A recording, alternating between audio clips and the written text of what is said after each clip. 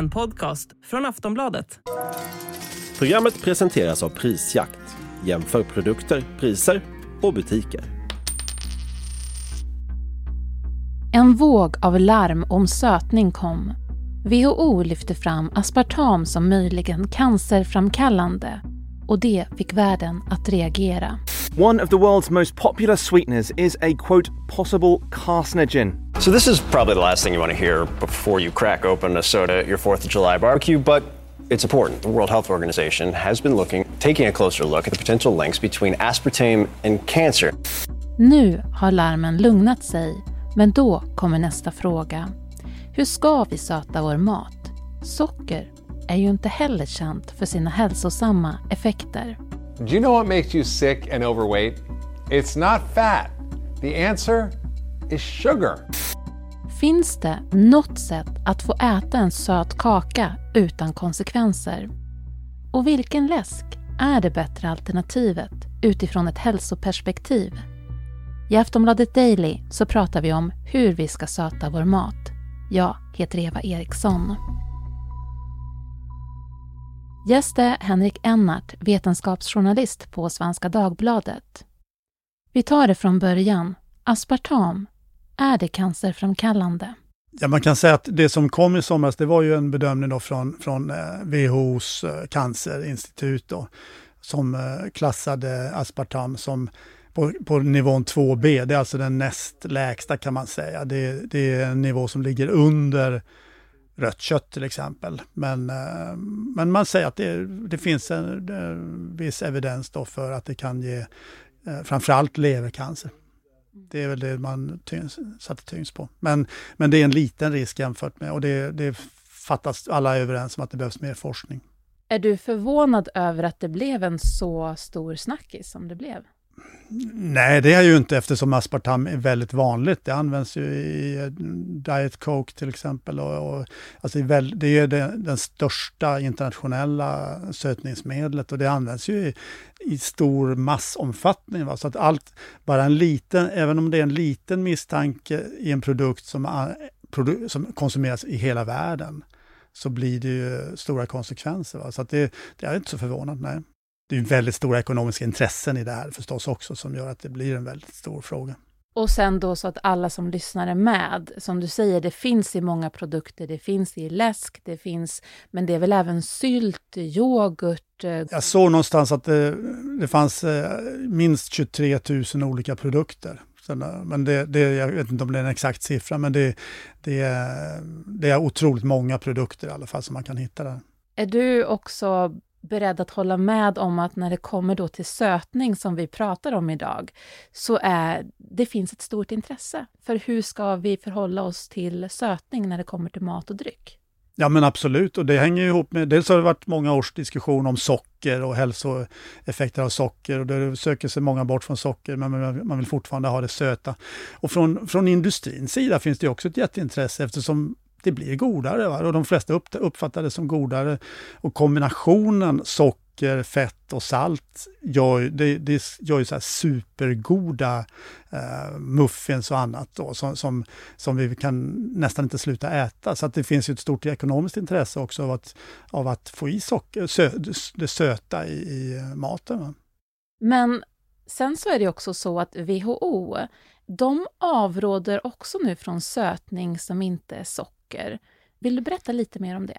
Det finns egentligen 2 olika skäl till det. Dels så gjorde man en stor forskningsgenomgång där man kom fram till att det inte hjälpte för att gå ner i vikt på lång sikt. Man kan se viss effekt på kort sikt, men på lång sikt så de studier som finns då tyder snarare på en viss viktuppgång. Då. Så att det är egentligen skälet att man då säger att det finns ingen anledning att använda sötningsmedel, ett antal sötningsmedel som man hade med i den, det var inte bara aspartam, för viktnedgång. Det är ingen särskilt bra strategi. Och det andra är då det här som kom då, om att det då dessutom finns vissa oro över att det skulle kunna orsaka cancer. Kan sötningsmedel ge allvarliga biverkningar? Alltså, man kan väl säga att det som ju överhuvudtaget gäller i den här frågan är att det finns lite för lite forskning, och den forskning som finns, den är ofta Antingen så är den gjord och sponsrad av internationella sötningsmedelsbranschen, eller så är den gjord av fristående forskare, men kanske innehåller då brister när det gäller metod och så här. Så att det finns liksom en lucka här där det är som en studie där man alltid kan ifrågasätta trovärdigheten då när det finns ett partsintresse bakom. Och sen den här typen av studier är ju dyra att göra då, och det gör också att det blir metodproblem för de fristående forskarna. Och det är ofta då alltså industristudierna visar att det är helt ofarligt, och de andra studierna visar som har metodproblem visar att det finns risker då. Så att det är där det står i vägen. Mer forskning behövs. Samtidigt så finns det en intressant fråga, tycker jag. Jag tycker att man alltid ska sätta konsumentperspektivet i centrum. Och det är ju, alltså om det finns en osäkerhet, vem bär då risken? Är det då konsumenten eller är det producenten som ska bära risken? När det gäller den här typen av stora produkter så tycker jag att det är rimligt att man har en viss försiktighet och tills forskarna är helt enkelt överens. Så att just nu så är det lite så att man kan eventuellt utsätta sig för risk för att det finns för lite kunskap. Ja, och det kan ju också visa sig att risken var väldigt liten när det kommer med studier, så att det kan slå åt båda hållen, men vem bär risken under tiden? Är socker ett bättre alternativ? Aftonbladet Daily är strax tillbaks.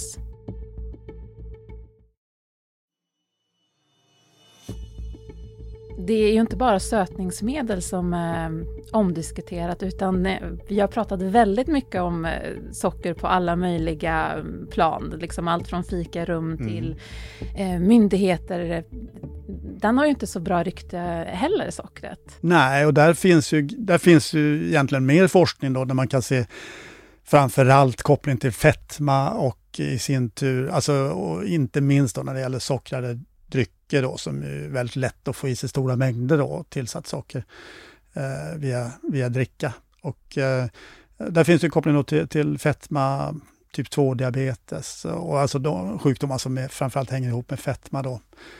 Sen finns det även andra spekulationer kring risker, men det är ju de som är tydligast i forskningen. Även karies.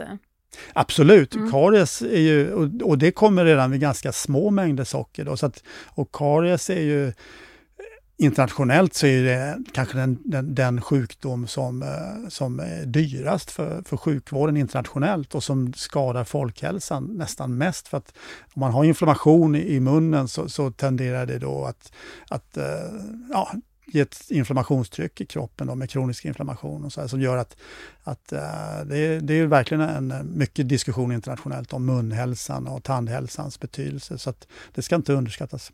Sen kom det ju nya nordiska näringsrekommendationer, och de säger rådet max 10% av energin från tillsatt socker. Men du tycker inte riktigt att det går ihop? Nej, och det är ju inte bara jag som tycker det då, utan det är lite intressant då att man då länge har legat på den här nivån 10% av energin, trots att under många år så har olika expertkommittéer kommit fram till att alla de andra sakerna som vi behöver få i oss från maten, vitaminer, mineraler, fibrer, protein, att det är väldigt svårt att få in det på. Säg att man har 10% av energin kommer från socker, då ska allt det andra in på 90% av maten. Och då ställer det otroligt höga krav på att precis allt annat vi äter än det som är sockrat ska vara top notch. Va? Det ska vara superkvalitet och bara späckat med alla de här nyttigheterna. Och det är det ju inte. Så då har man ju, i USA gjorde man bara här om året, de gjorde en jättestor forskningsgenomgång, den största man gör i världen faktiskt, större än nordiska näringsrekommendationer. Där gjorde man en egen analys och kom fram till att det är nästan omöjligt för annat än för elitidrottare som då förbränner väldigt mycket energi att få i sig alla de näringsämnen man behöver om man äter mer än, de kom fram till 6% tillsatt socker. Det är alltså nästan halva den dos som nordiska näringsrekommendationerna säger. Och den nivån, 10% som nordiska näringsrekommendationerna säger, den är alltså i princip funktionell för elitidrottare, men inte för så många andra. för oss andra då? Om man då vill liksom få tillräckligt med näring och få ihop allt? Ja, då ligger det där 5-6% av energin. Alltså det är max. Och för barn under, de här experterna som har tittat på det här, de kom fram till att för barn under 2 år, där finns det nästan inget utrymme alls faktiskt för tillsatt socker. Då. Så att det här är någonting som man helt enkelt inte valt att bortse ifrån. Det är också någonting som experterna som tittade igenom, som kom med förslag till de nordiska näringsrekommendationerna, de lyfte också den här frågan. Så att det här är någonting som expertgrupp efter expertgrupp lyft år efter år, men som aldrig slår igenom. Varför slår det inte igenom ifall det är flera som lyfter det? Då blir det spekulation, men jag skulle säga att det skulle vara så jobbigt för industrin att tvingas dra ner på sockret, så att det är lobbyism. Hur ska vi söta vår mat om vi då följer forskning, experter, rekommendationer och försöker sätta samman det här på något vis? Hur ska vi söta maten? Alltså jag tror att till att börja med att det finns egentligen inget skäl att ha nolltolerans till sockret. Alltså en liten nypa socker i maten, det är en jättebra smakförstärkare till exempel. Det lyfter fram andra smaker, men om man tar lite för mycket då blir det snarare den här lite fadda smaken. Då. Så att det är som en liten nypa i maten, helt okej. Ta gärna på en nypa socker också på grönsaker åt barn och så här, så att man liksom pimpa grönsakerna, de nyttigheterna, men inte för mycket. Va? Sen är ju andra saker, väldigt många grönsaker och rotfrukter har ju en sötma i sig. Lök till exempel, rödbetor, faktiskt ganska många olika rotfrukter. Om man då värmer upp så får man en större sötma. Om man sänker temperaturen så blir det mindre sötma. Glass till exempel är jättesött, men den blir för söt om man skulle äta den uppvärmd då, glass till exempel. Men man sänker ner temperaturen och då känner man mindre av sötma. Så att man kan styra sötma med temperatur och med andra källor då. Och även torkad frukt till exempel, jättebra. Olika typer av bär, varför inte? Men ska man gå mot att när man har då sötman, att man går mot socker och frukt? Eller ska man gå mot sötningsmedel? Eller ska man mixa? Hur ska man göra? Alltså ett antal svenska experter och nutritionister har ju varit ute och sagt att man definitivt sötningsmedel är bättre för att man får i sig mindre kalorier. Och det är ju en poäng. Okej, man får i sig mindre kalorier och det ska ställas mot de här andra riskerna. Samtidigt så säger ju då WHO att det här är ingen av andra skäl. Man kanske lurar kroppen med liksom den söta smaken och det påverkar metabolismen på olika sätt som vi inte riktigt förstår. Så att jag personligen så skulle jag säga att jag är skeptisk till det här artificiella. Va? Att jag tar hellre faktiskt något socker om jag kan, men behärskar och försöker äta så lite som möjligt av det. Va? Men då vet jag i alla fall vad jag får i mig mer än när det gäller sötningsmedel. Men man kan också det finns också de som menar att man kan se det som ungefär som ett ska man säga, nikotinplåster. Va? Att det är ett sätt om man har väldigt svårt att hålla borta från sockret och har problem med vikten, så skulle det kunna kanske vara en övergångsperiod på kort sikt då, men inte någonting som man äter under ett helt liv. Liksom. Frågan då som många har ställt sig sedan det här med aspartamet kom. Om jag sitter med en läsk, ska jag ta en lightläsk eller en med socker? Vad är bäst? Hur resonerar du där, just i det specifika valet? Jag måste säga att jag dricker båda. Jag tar både, men jag vill faktiskt inte dricka med sötningsmedel varje dag. Det vill jag inte. Men då och då tycker jag det finns produkter som jag gillar sådär. Så att men generellt så skulle jag nog hellre välja socker av det skäl som jag just sa. Att det är mindre artificiellt, det är inte påhittat i något labb för ganska få år sedan. Och det används inte i på ett experimentellt sätt liksom i massupplaga. Så att men jag tror inte, alltså risken med detta, det måste man ändå säga att risken med sötningsmedel i förhållande till andra risker är ändå liten. Va? Så att det här är inte det stora problemet med maten. Det stora problemet med maten är att folk äter för lite grönsaker. Tror du att vi liksom på ett stort plan måste lära oss vid mindre söt smak utifrån ett hälsoperspektiv? Ja, om det går, för att vi är så inmatade att tycka om det som är sött. Och just den här kombinationen sött, fett och salt är väldigt svårmotståndlig. Så att jag tror att man faktiskt måste från industrins sida ta ett ansvar här och begränsa ner. Det är kanske så. Jag har ju diskuterat det här med företrädare för livsmedelsindustrin som tycker att det är svårt, men det är svårt för oss att gå före, kan de säga då. Det kan jag förstå, för att det blir en konkurrensnackdel om man drar ner på saker.